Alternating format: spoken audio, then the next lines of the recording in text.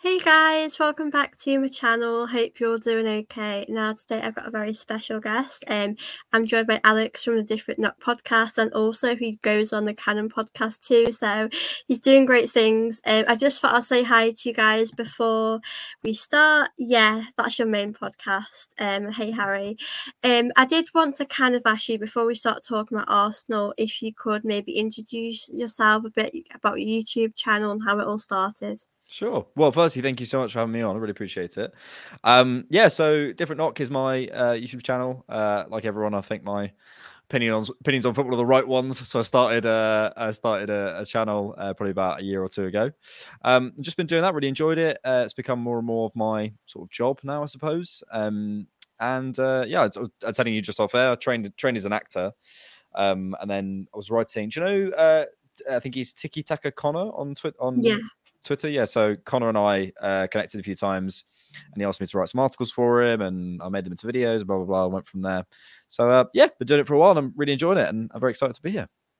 I love that story, and definitely put your link in the description. Please go and check it out because I love your content. And it's just, I think it's always nice to see other Arsenal fans and other people out there doing well. So I love that from you. But as we do know, Aaron Ramsdale's dad did do an interview on the Highbury Squad, and I did actually watch it, and I feel like it was quite a good interview. It felt very casual, and it was like friends talk at like the pub. It was quite nice to listen to. It wasn't kind of like I didn't see it as like an interview, even though they asked questions that we were probably thinking. But a few people have said that maybe he shouldn't have done it. It kind of puts Ramsdale in a bad light. What do you make of him coming out to kind of discuss his son's situation? Okay. Well, there's a number of aspects to this, right? So I think Arteta, first and foremost, I don't see as someone who I think will like this. Let's put that out there first and foremost. I think we have to delineate between what I think and what you think and what the fans think, and then what Arteta thinks. And ultimately, Arteta is the guy making the decision. And I think from Arteta's perspective, I don't think he'll like that at all. I think he much prefers to keep things in house. I think he much prefers to keep things private. Look, it's a free country. He gets to do what he wants, but he also then maybe has to accept the consequences. And I can't imagine that wasn't run at least past Aaron or through his camp or something like that. So I imagine it was at least a calculated move on some level. So I find it interesting, first and foremost, as a piece of sort of, a movement from Ramsdale's camp. But we've seen a few back and forth, haven't we? We've seen the Raya agent stuff. We've seen Ramsdale come out and, potentially, I've seen some rumors that maybe he leaked the Chelsea thing. You don't know what to believe. Yeah. Look, if I was in Aaron's position, I don't think I'd want my parent to do that. But equally, I think people have a right of reply, I think to some degree, both sides can be right in the sense that I think Aaron and his camp and his family are perfectly within their rights to say, look, we don't feel happy about this. We feel, frustrated by this, and we don't think he's been treated fairly, whatever. And then Arteta would be absolutely within his rights to say, I don't think you should be talking about it in public, and you need to accept the decision. You need to work as hard as you can. I found recently the Southgate comments. I think he said something along the lines of, if you're not playing by March, I can't guarantee anything. That must be playing on his mind. And Mikel as well has said something along the lines of, look, you're just going to kind of have to accept this for a little while. So it's, I don't think there's an objective truth. I don't think there's a middle ground where we can say, well, this is the truth. I think it's just, obviously, as most situations, it's just a load of camps sort of saying what they think. In terms of what I think, I do think that maybe it was a little bit rash. I think it's a little bit still too early. It's not actually been that long. I think football feels like it, because there's so many things are constantly going on. It feels like it's been a really, really long time. But actually, what's it been? 6-7 games in the Premier League from Raya. So I think it's a little bit early as well. But yeah, what do you think? Yeah, it's a different one because when I watched it, because I like follow Sophie and like what she does, it felt quite casual. And then afterwards, or the next day, it kind of just blew up online with the media. And I was quite surprised. I mean, when I watched it, his dad did say that he was offered to go on Talk Sport and interview him and discuss that then, but it kind of is bad. I stand on it where I think he has every right to talk about the situation because I think he's had to keep quiet for such a long time. But as you said, the season's just started in a way, you know, it's not December yet. So, Yep. and he's still got to play against Brentford because obviously Raya can't play that game. But yeah, it's hard. I kind of don't know what I think. I think I'm in the middle. I see how people can see it might be adding fuel to the fire because, you know, Arteta, like you said, I don't think he will like that. I think Arteta likes to keep things close and personal, but it does seem like obviously we can only go by what his dad said, and Arteta wouldn't openly speak about this, but it does seem like he's not really told Ramsdale what's going to happen, like who's the first choice goalkeeper, because Arteta had always said that they were rotating them, and he never told the media or anything. And I think that's where Arteta is a bit clever, where he doesn't give too much away. He knows how the media works, but it is tough, really, because I do understand Ramsdale. Like, I think his dad said how he's lost a smile a bit, and it's obviously really tough. And I think with Raya as well, I think he's in a difficult situation because a lot of us really have this connection with Ramsdale. We've seen him grow. We've been on this amazing journey with him. And now Raya's came in and I think he's done a good job. Obviously, he has made a few mistakes, but I feel like people kind of are using that against him to say Ramsdale's better. He wouldn't make them mistakes. So it is a tough one, really, isn't it, right now? Yeah, I think on specifically on the field, and again, it's similar. We have to think about it from Mikel's perspective. He's the guy making the decision. So I think a lot of fans are saying, "Well, you know, I wouldn't drop Ramsdale." It's like it's kind of irrelevant. The guy making it. Let's try and look at what the guy making the decisions thinks, and you can get some clues, and you can get that Mikel has said that he likes Raya's bravery. You can look at the difference in their positioning in terms of their starting position, where they stand when Arsenal are in possession and where they stand when Arsenal are out of possession. You can look at the difference in their cross-claiming. You can look at the difference in the way they claim cross as well. I think Ramsdale is a lot more keen to go over bodies, which is sometimes a bit more risky than kind of coming through and sort of almost taking it from underneath it. I think it's a different style. So look, and there'll be a number of things that I, as a fan, don't understand, you know, from a goalkeeping perspective and things that we do, you know, advanced analytics and things that we just don't know. I think on the Raya thing, I agree. He is in a tricky position because he's got to come in. But this is kind of the game. And I think it is a little bit possibly naive to think your position when you're in a position at Arsenal, it's an incredibly obviously privileged position. But the reason it's privileged is because you're being chosen above basically everyone in world football.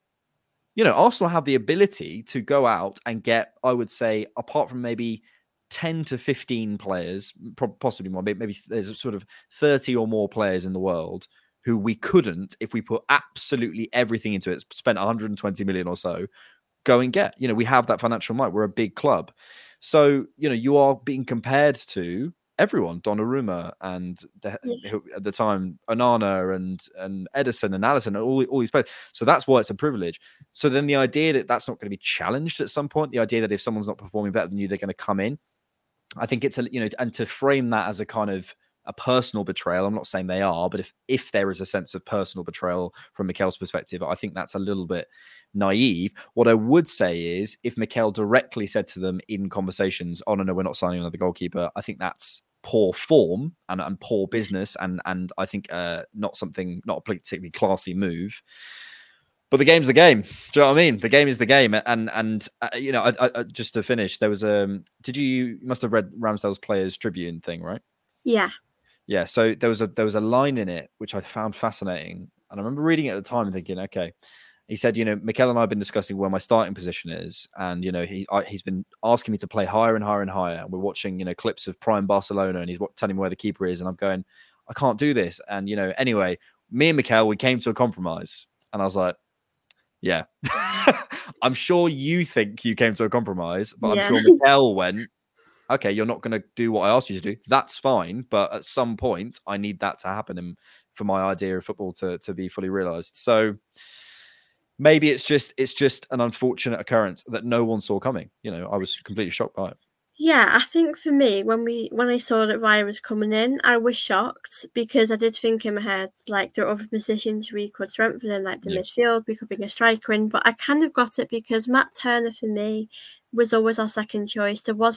He didn't really compete with Ramsdale. I think you could see Ramsdale was miles better than him, but it's obviously tough, really. And I agree with Phil's comment here about, we've not really had that clarity from Arteta to say we're going to Raya as our number one goalkeeper now. But I suppose it's hard really to put on, like, it'd be really hurtful for Ramsdale to hear that, but I suppose you might need to hear that, you might need to know, because he's kind of presumed, like, that he's going to be that cup goalkeeper, the one, if Raya slips up, he's going to be the one that comes in. And I think it's really hard because I think Ramsdale has definitely helped us get to Champions League. He was a big player for us last season, and to see him get dropped like he has, it's quite, it's surprising. I did think Ramsdale, I do think he has a few mistakes in this game, but I feel like because he was so good, you could kind of balance that out and he could get away with it. But I feel like for me, it's really hard to tell who is the better goalkeeper. For you, do you have a preference right now? You've seen Ramsdale last season, you've seen Raya a bit of the season. Would you say either one is better than other, or because I'm still unsure personally? I think the margins are very slim. I do see differences, but I think the margins are very slim.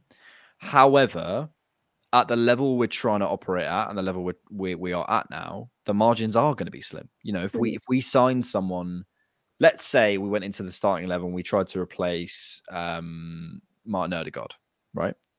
Maybe there is someone better in the world than Martin Odegaard. But if we can upgrade that, the upgrade level is going to be this, right? If you bring in William Saliba, if you brought in, let's say, if you think Ruben Diaz is better than William Saliba, I personally don't, but if you at certain things, but if you bring in Ruben Diaz, again, the change is going to be this, not because Ruben Diaz isn't a brilliant player, it's because we're operating near the top level of football. When you're changing over Mustafi for Gabriel, there's a jump, right? There's a big difference. You see the difference, right? But when you've got good players already, it's a very small margin. So I hear those people who say I don't see the difference, and I get that. I think the thing, because I think it is very small, but I do see some differences, and I think the differences are the ones that I mentioned earlier in terms of his cross claiming, in terms of his starting position, in terms of his post-shot XG numbers are better. I spoke to John Harrison, he works for something called goalkeeper.com, a goalkeeping expert, and he spoke about Ramsdale's 1v1 capacity from a goalkeeper's coaching perspective. He said it isn't the best he's seen. And he said also, in terms of how, he said, it was fascinating. He said, Ramsdale's highs are really, really high. The James Maddison moment, the save, the save from Leon Bailey or whatever it is, those incredible moments of you go, oh my goodness, this guy could be world class. And we obviously really connect to him, is what you were saying earlier. He's a, guy we feel like we can relate to, a lot of, English people maybe. And, so we have that, but I think also his lows can be quite low as well. He can have those moments that he had against Southampton. Yeah. And I don't think it's the same with Raya. I don't think we're going to see the catastrophe. I think he's just a bit steadier. And, in an already young team, do we need more unpredictability? I don't know if we do. Yeah, it's a really tough one. I'm with you. I think the saves Ramsdale can make are absolutely incredible, like including like the Mo Salah one last season. I thought was... I was like lost for words. I just couldn't believe he saved that. And I think with penalties as well, I know Ramsdale, for me, I feel like he's got more of a chance to save one. But other than that, it is tough because we know Ramsdale does make these mistakes. And I think he was talking with Ian Wright, and he went on this like podcast, and he was talking about his lack of concentration as well. And I think people have used that against him. I don't think that really is a big issue, really. Maybe occasionally, but I think it can be close with them too. I think as fans, I will say it, I do think I'm emotionally connected to Ramsdale. I think we've seen this journey, and when he came here, a lot of people wrote him off before he actually played the game, and we've seen that I think he did go above our expectations. I didn't know what really to expect of him, and he's done really well, but it's hard to know if I think Ramsdale, if we're in the Champions League final, could he win us it, or could he get us that far, or is it? I don't know. I think it's. I really don't know. I want Ramsdale to do well, but as well with Raya, I feel like him and Ramsdale's dad was saying about supporting him, getting behind him, and he's in a tough situation. Raya, it's really difficult, and I still forget he's still on loan with us because I do think we'll buy him in the end, but for you with Ramsdale, obviously, I think Raya is our number one, and I feel like this strongly. But do you feel like there's any chance Ramsdale can get back into the team? Because I think for me, it's still important that he still fights for his place. I think that makes you a better player. So do you feel that Ramsdale could get back in the team this season? It's possible. I mean, why not? You know, players go through losses of form. You know, it's absolutely not out of the question. Yeah. I just think from what Arteta likes from a goalie, which is again is what, you know, we're not trying to look at what we like, and you know, if it was up to me, Ramsdale would be starting because I love Ramsdale as a person and whatever. And what I like in a goalkeeper is a bit of a madman, is a bit of a sort of a renegade in those ways. But I'm not picking the team. It's Arteta. Yeah. So we have to look at what Arteta wants. And I'll be honest, in the same way that I think a lot of English fans probably feel an affinity to Ramsdale, and they can relate to him a bit more because he speaks his language. I think also it's probably helpful that David Raya is Spanish, Iñaki Caña is Spanish, the goalkeeper, and Mikel Arteta is Spanish. It's helpful, isn't it? It smooths the line. Look, at the very least, it smooths the line of communication. So I don't know. It's possible. It's absolutely possible, but I think it would require Raya to really fall off a cliff and Ramsdale to absolutely exceed expectations in training. And I think Ramsdale requires competition and sort of a kick up the backside a little bit to maybe be at his best. And I think maybe when he feels when he's got an opportunity to show, then I think he can sort of stick it to someone. But I think when he doesn't have an opportunity, I think he might have to leave. Yeah, I think like Phil said here, it might come to the point where he will leave because at the end of the day as well, for his international career with England, I know that he did get that chance to play, and then when he came back to Arsenal, Raya came in straight away. So I think for me, if he did leave, I think it would really hurt. I think it would be a difficult one to take because he has signed a deal for a few years. I think it might be 4 years or something. So only in the summer. So I feel like in my head I've been expecting him to be part of our future, like with the Ben Whites, the Gabriels, the Salibas. So I think it's obviously difficult on both positions because we want Raya to do well, but we also just love Ramsdale.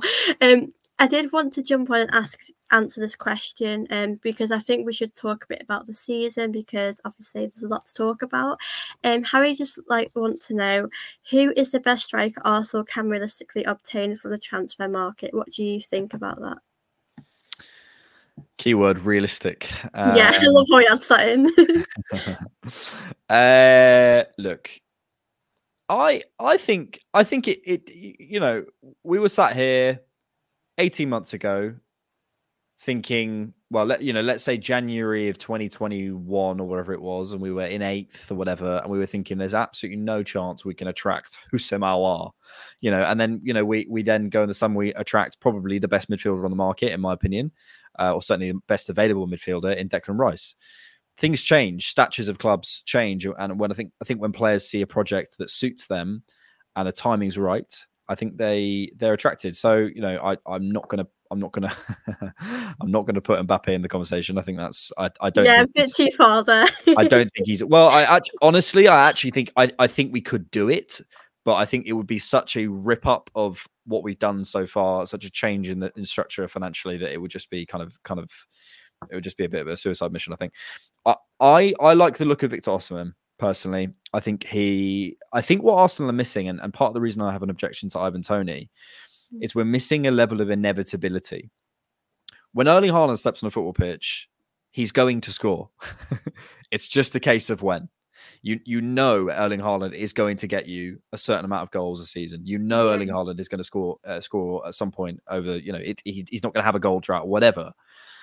He is going to score, and there's that inevitability. And I think in the same way that we now have a spine of William Saliba, who is an inevitable defender, We have an inevitable midfielder in the sense of Declan Rice in terms of how he manages situations, in terms of how he defends space and all the amazing qualities he brings.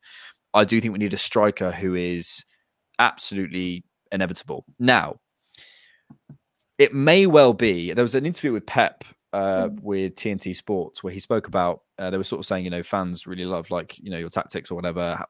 Why did you change to a false nine once Aguero left? Why have you changed to what John Stones is doing at the minute?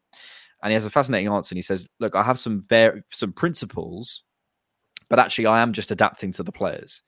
And I think Mikel is similar. I think he has principles of what he wants to do, but how he gets there, whether it's with a false nine or a proper number 9 or a number 10 or whatever it is about the players and the qualities of the players that he has and getting the most out of that. And I think if Gabriel Jesus can stay fit, that is the best false nine in world football. And if we have Gabriel Jesus fit and we have superstar wingers who can up their production numbers to what they were last season, that might be a better route for this Arsenal team. It might well be, instead of going out and spending 120 million on Victor Osimhen, we go and look at another superstar winger to compete with Saka and Martinelli and stick with a false nine. I don't know, but I think Victor Osimhen for me has that level of inevitability that I was talking about earlier. And his all-round, I think people think of him as kind of a goal scorer, but he's also a massive facilitator. He does a lot of great work outside the box. He's tall, he's strong, he's good age. Napoli will be a nightmare to deal with, but get it done.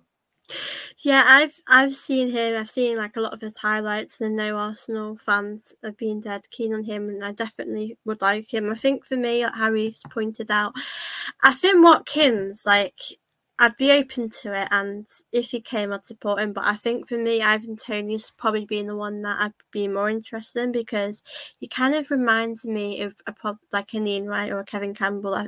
I just think, for me, like you said, Jesus, his injuries are a kind of an issue, and when he's fit, he starts every game, and I don't think Eddie, for me, is really a starter when Jesus is here. But I just think since the whole Aubameyang situation, and when Aubameyang was, before he signed this deal, we were on form. He was scoring tons of goals, and I just think we're really missing that striker that can, there'll be games where it won't always be easy, won't always have a lot of the ball, where we just need to take our chances, and I just don't think we can take our chances, and I think that's a massive issue. So I just think, if we don't buy a striker in January transfer window, I honestly don't know what's going on, because we need a striker. And I was surprised we didn't buy someone in the summer. I know Havertz has came in, and I don't kind of know what his role is in the team, because there's times I thought we would bring it in for a striker, but I know he can play in that midfield role. So I just think, I feel like we need a forward that's going to really help us score lots of goals, and especially our midfield, I think, is another issue. With Partey injured, we've had the worst injuries so far this season. Yeah. We've literally had no luck at all. Which is kind of exciting in a sense. Sorry to cut across you, but it's quite exciting in the sense that Jesus has missed, I think, 5 matches. Partey's missed 8. Ødegaard's missed 3, I think it is now. Martinelli missed 3 or 2. So, that's 4 starters from last season, and we're a point off first. So, it's exciting in many ways. Like that. Yeah, I think that's good. And I feel like for me, when we played against Burnley, I thought that we didn't play our best, especially in the first half. But I feel like the fact we're still managing to win without some of our best players, without, I feel like Partey and Ødegaard as well, especially Partey at the moment, he really is that key in midfield, and Rice is doing all the work, and I think Jorginho's done okay. We'll give him that credit, but I feel like when Partey's in our team, we are a much better side. And I think as well, I do feel for Saka sometimes, because like you said, I feel like it'd be good to bring someone in to give him, Martinelli, a bit of a rest, because I feel like the injuries are really piling on at the moment, which definitely does not help us. I did want to touch on the Kai Havertz stuff, because I've noticed that there'll be players say if Trossard doesn't play, but Arteta will still play players that probably haven't done a lot in the team. Havertz is a weird one, because I do think he does a lot in the game. I do think he doesn't always get that credit for his work rate, but I don't always think he should be a starter in the game. But for you, do you see in time that he'll get more goals, more assists, or are you just not feeling the signing?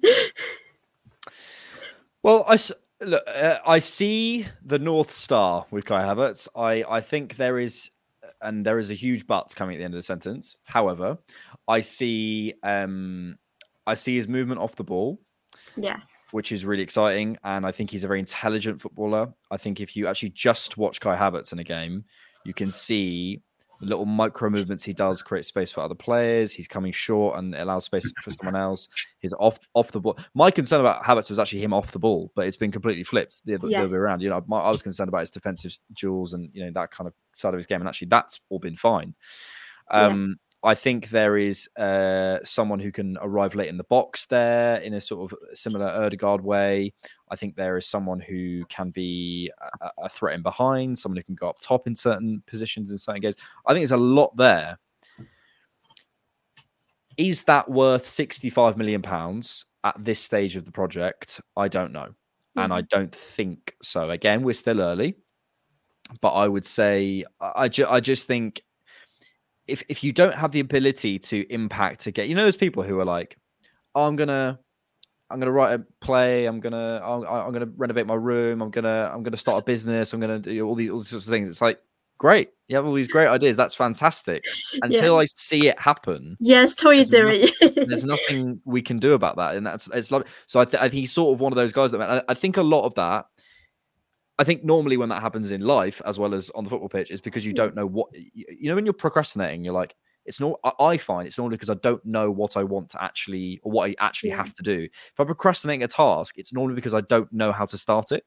Or, you know, if I'm like writing a video or something and I'm procrastinating, I'm going, why can't I write this video? And I'm like, it's because I don't really know what I'm trying to say. So once I work that out, and then it comes a little bit cleaner, or, you know, whatever, any kind of project is if you have a clear action.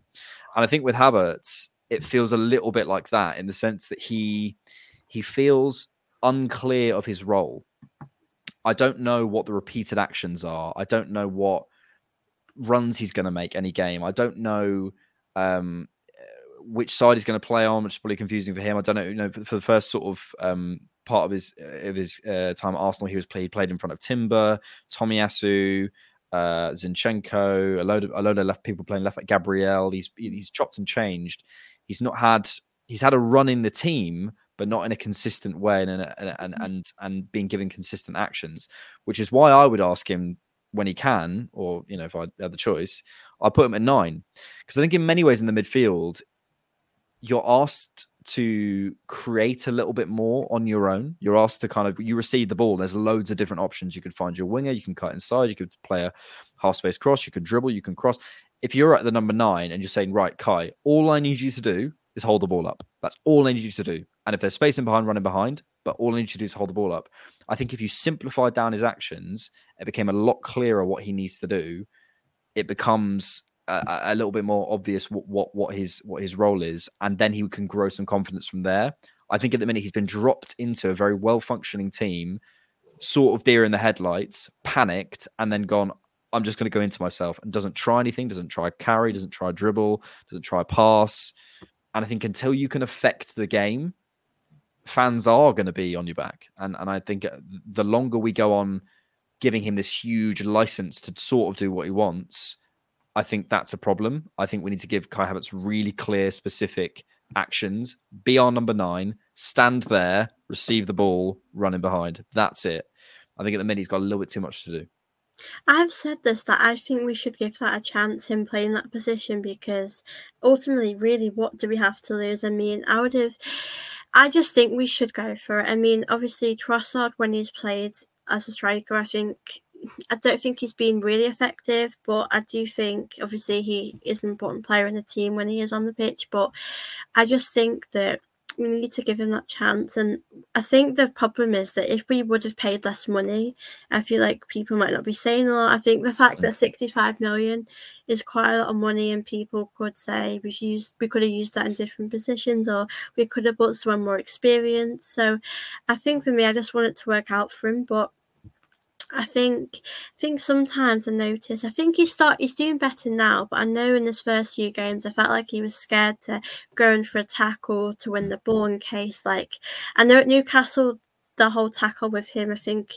I think that could have been a sending off. I personally think, but I think maybe he's scared to go in for tackles in case people then have a go at him because I think he is under a lot of criticism, and I think when you come to Arsenal, you're under that because obviously Arsenal are a big club and expectations are high. But I think, like Phil said, he has been in the Premier League for 3 seasons, and obviously that is a lot of money. So I can understand why fans were a little bit frustrated, but I can see it working though. I do think he's grown with confidence. I think the Burnley game, I don't think he had the best game. I think he's had better games, but I do think that I think it's about the position, like you said. I think if we played him as number 9, I know in the Community Shield game, I think he had quite a few good chances in that game, and I felt like, obviously, he missed some that I feel like he should have taken, but I just had I felt really positive about his performance, and there were things that I could take, but I just don't know if Arteta would do that. I know it's hard really for Arteta because I like him a lot, but I just feel like sometimes he can be a bit stubborn and he likes to keep things to how he wants to. I don't know if he would do that. Do you think he would probably play Havertz in that position or not? I don't think so. I think he's trying to prove. And again, I can look. Is there a vision of a 6'4", rapid, confident Kai Havertz in the midfield who can take it on the half turn, create space for others, do everything you need to do, defend well? Yeah, great, fantastic. But the minute his confidence is shot. Mm-hmm. But I don't think Mikel will certainly give him the run of games at 9 that he would need. So yeah, I don't really know how we can move forward. Yeah, it's a tough one because there was a game he actually played a few weeks ago, and I thought like he was doing really well. He had this confidence and hunger, and like with him when he was playing. And I feel like for me, it's all about him being in the right position. So I do hope one day Arteta can do that. But I feel like with Arteta, when he's made his mind up about something, you can't really change his mind, which is a little bit frustrating at times. Kai found himself in the box against Burnley rather than shoot. He passed it wide left. I think some things he does are a little bit questionable, but I don't it's hard because if you get on his back, you're seen as you're giving him hate and stick. But I suppose as fans, we just have to give our opinion on what we think about him, really. Yeah, and I said this about Sambi Lokonga. I think when we signed Sambi Lokonga, there's clearly a player in there. But I think he's a kind of player who is maybe a top 8, top 6 player. He's not the guy who's going to get you into the top 4 and go on to try and win a title. So his development and Arsenal, we sort of did this as Sambi Lokonga sort of did this. And it's no fault of Sambi Lokonga. It's just the project kind of grew past him. And I think with Kai, our expectations are here. And I wonder whether he at this moment in his career, maybe he's been to these heights, but at this moment in his career, he's at this low ebb, and it's not matching. It's just sort of maybe wrong place, wrong time. Mm-hmm. Yeah, it really is a tough one, and I think it's hard, right? Because when you're at games, fans are very supportive of the players, and on the internet, whenever he does something bad, everyone's like on him. But I just hope it works out for him. But I suppose because we spent a lot of money, there are questions there, and obviously we know last season we were so close to winning the league. I really did think it was our season. I'm not going to lie, and I wasn't one of those fans that got carried away, but I just really enjoyed the football we were playing, and I just feel like I never expected us to go for the league as well. And obviously, we unfortunately didn't reach it to the end. And Man City probably had a bit more experience and we had a few injuries. But this season, what do you feel like Arsenal should do differently to kind of go that step further and go for the league? I had this analogy, it's a very, very hipster analogy of a craft beer company. And I think last season, we had a very good product. We had a very good IPA, and it was lovely, and everyone enjoyed it, and it was really working for a long period. And then, unfortunately, the market changed. We had a situation where our grapefruit supply broke down, or our supply chain for some reason wasn't working, or one of our wholesalers failed, or whatever it was, and we're not resilient enough. Now, what I think we need to do is kind of grow into a massive conglomerate and be able to produce all types. So it's like, when COVID happened and people weren't drinking Corona. So it doesn't really matter because the people who own Corona also own Budweiser and Foster's, and so it doesn't really matter. And they have that kind of resilience. What I mean by that is I think the brand of football that we played was very exciting and very entertaining, but it wasn't resilient enough, and it wasn't adaptable enough. Now, I think maybe at the start of the season we've gone a little bit too far the other way, but actually I think possibly at the tail end of last season, this is what we needed to do. We needed to find a team that were more adaptable, less dependent on singular players, less points of singular failure, able to play in different ways, able to shut games down, able to control games. And I think when you look at the expected goals against numbers, when you look at the amount of goals we've conceded, which is I think the same as we're equal first with Liverpool in terms of the least amount of goals conceded. I think we've got the lowest expected goals against numbers in the entire league, even below Man City. We're controlling football matches. You look at our field tilt. You look, we are absolutely on top of games. And now it's about just getting that attack to click. But I think that has all come from wanting to solidify this team with Declan Rice, with a few tweaks in terms of, maybe making Ben White slightly more conservative than he has been, maybe asking Zinchenko to do certainly slightly different things they did last year, just to get us more solid and a base, and then trying to find that front five that really, really clicks. So I just think we needed to become more adaptable and able to win games in different ways. And we've seen it with set pieces and corners, etc. And that balance is hard to find. It's not, you can't just do that over a summer. That's going to take some time. I think this is another thing about this team, is that I know no one wants to hear this. But if we win the Premier League, if we win 3 Premier Leagues in the next 5 seasons, I wouldn't be surprised if someone told me we didn't win the first one for another 2 seasons. Because we're still young. Like, we are still, I think, the second youngest team in the league. And the problem is we've been on this Arteta train for 4 years. Yeah. And it's like, no one wants to hear that. And I get that. I 100% get that. But you have to accept that when the guy you just signed, your superstar midfielder, is 24, you signed Kai Havertz, who's 24, your superstar wingers are 22 and 22, the guy up front still only, 26, 27. We've not reached, the defenders. William Saliba's 22, Ben White's 26, I think he is. We're still behind in terms of the peak ages of most positions. So I think the reason we've done that is smart from a market perspective to grow the value of players and be able to add it on top once you do that. But it's still going to take some time. So if we don't win the league, it's kind of, I'm not saying it's okay, but I'm saying maybe in the long-term future of the football club, we look back and go, oh yeah, we still weren't ready that season, i.e. this season. Yeah, it's a tough one really, because I guess last season, obviously it was really good that we went for the league. I think for me, because we were trying to get top 4 the season before, and I thought we've just got to get top 4 this season.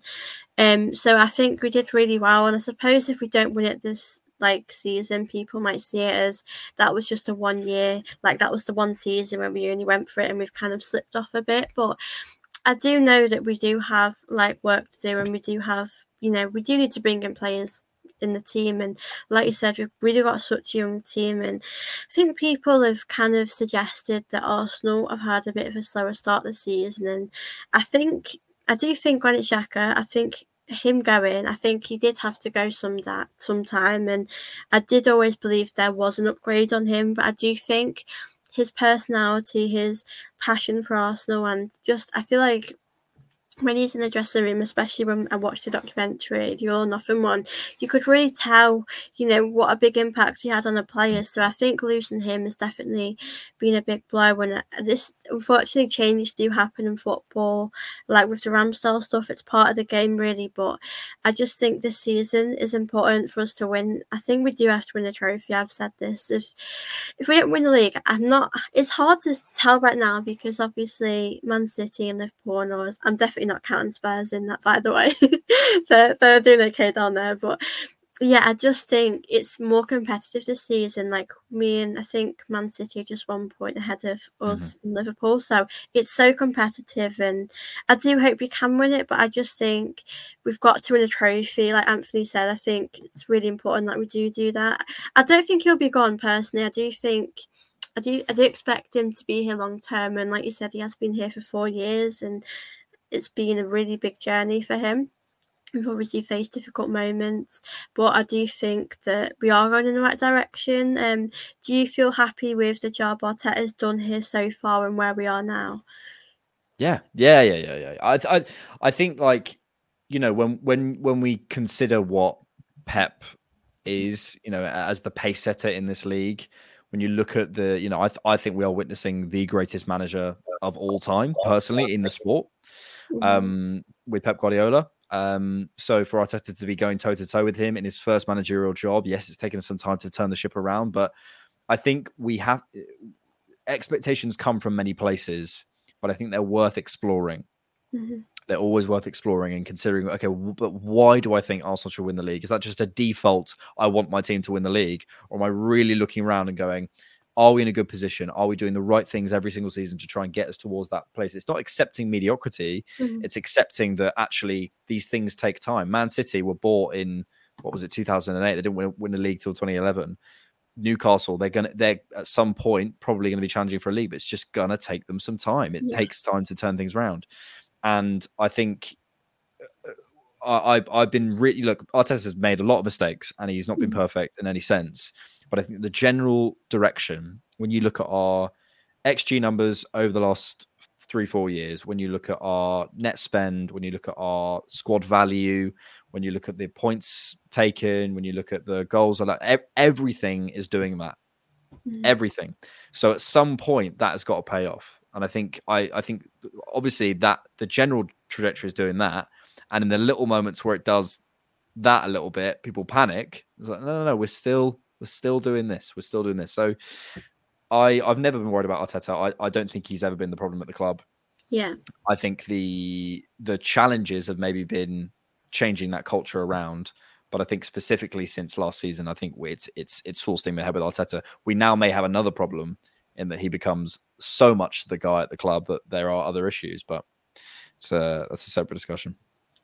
Yeah, I think it really has been a difficult journey. I think when he came in, I think a lot of people did question his experience. Like, he has been with Pep, and Pep's probably one of the best, if not the best. Like, there's that argument, but I've always felt that we would play that like Pep style football, and Arteta's needed to bring his own players in to do that, because the reality is at the time we had players like Mustafi, Luiz, and others like Willian, and to be honest, they're not able to do what Arteta wants to do, and that's just how it is, and we've known that. But it's hard because fans don't really have the patience; they don't want to wait. And I think when you look back on people's career, it's all about what they've won, and I think Arteta does deserve a lot of credit for, you know, where we are now, and facing those difficult moments. He's always stuck by us, and I think when I look at our team now, I just think this team can win the league. I just think the injuries. I think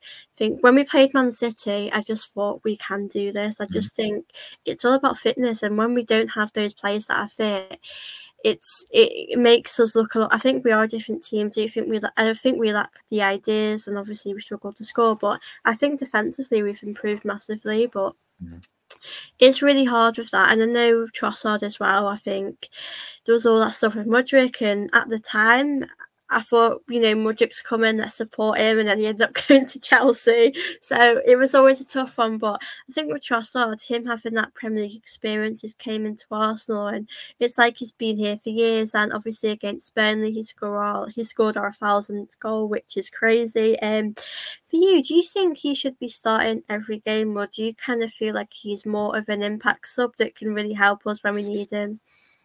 Yeah, I've been really impressed by Trossard. But again, there's different players for different things, and I think sometimes you have to put players in positions that best suit that. Well, at all times you have to put players in positions that best suit what they do. And I think Trossard is someone who late in a game, maybe ideally, you know, sort of 60, 70 minutes, can come on against tired legs and challenge you and get you to move quickly, because he thinks so quickly with the ball. He gets the ball in and out of his feet so quickly. He pops up in strange positions. You don't quite know where he's going to go. He gets his shot off. He's great ball striking off both feet. He's a fantastic operate in the final third. I just think he's so good that he's one of those players who maybe if you start him, you can slightly not mark him out the game, but he has less running power, let's say, than a Martinelli or a Saka on the wing, and I think he's less dynamic than a Jesus at number 9. So I think in all three of those positions, I'd want someone else. But coming off the bench on 60, 70 minutes, he can be so productive for us, and that's not a bad thing. Like you think of it as like a player's a bench player. That's a very good player in a title winning team. You look at Man City. If Man City win the league this season, they will have the likes of Doku or Bernardo Silva or Akanji or Ake or whoever it is. All these incredible players will spend time on the bench. Julian Alvarez spent a lot of time on the bench last season in a treble-winning Man City team. He's a fantastic player, and they wouldn't have won the title without some significant contribution. So it's not in any way a bad position to be in.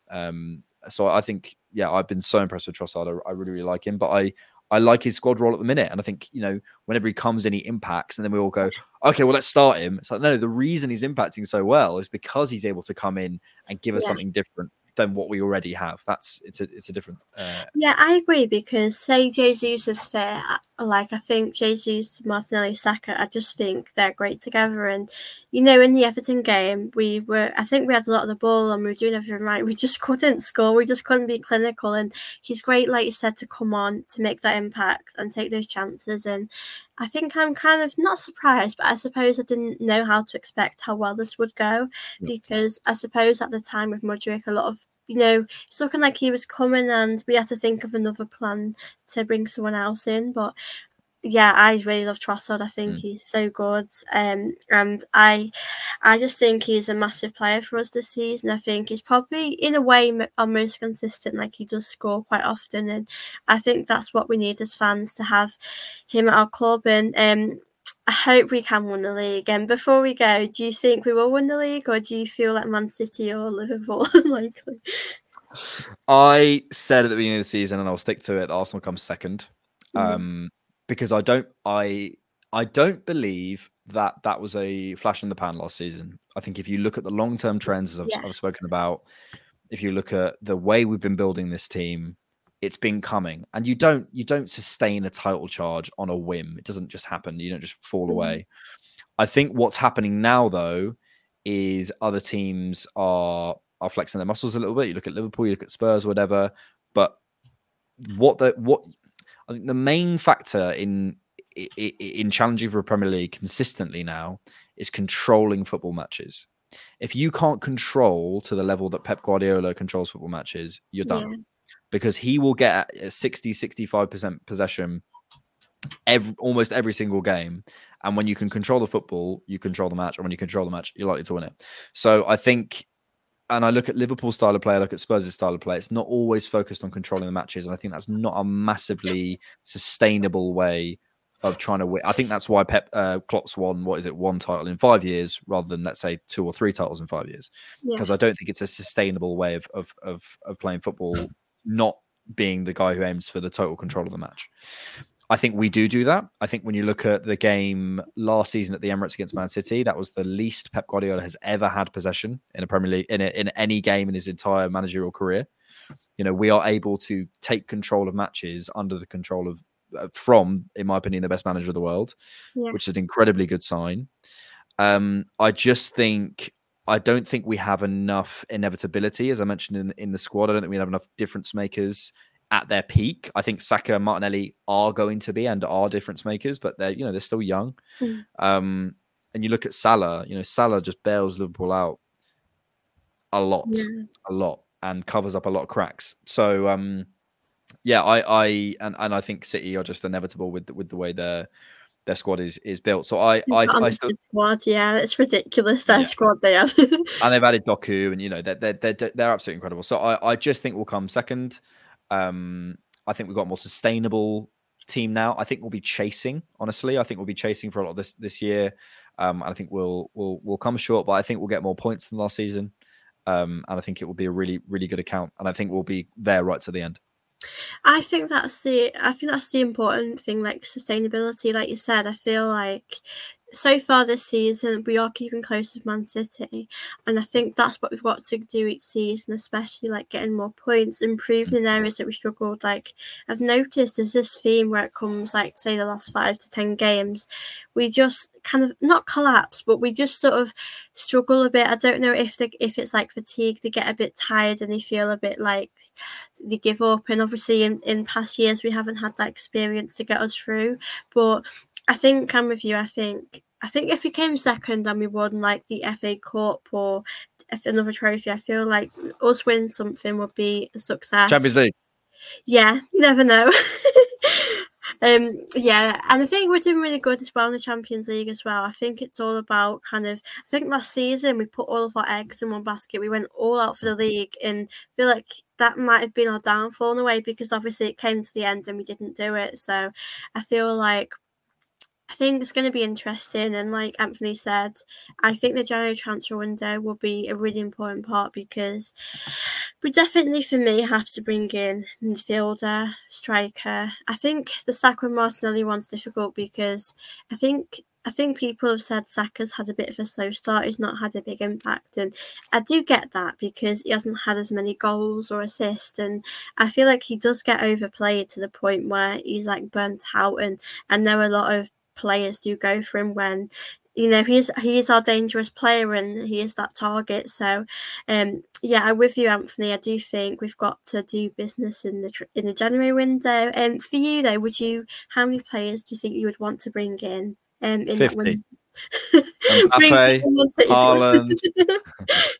That'd be a dream.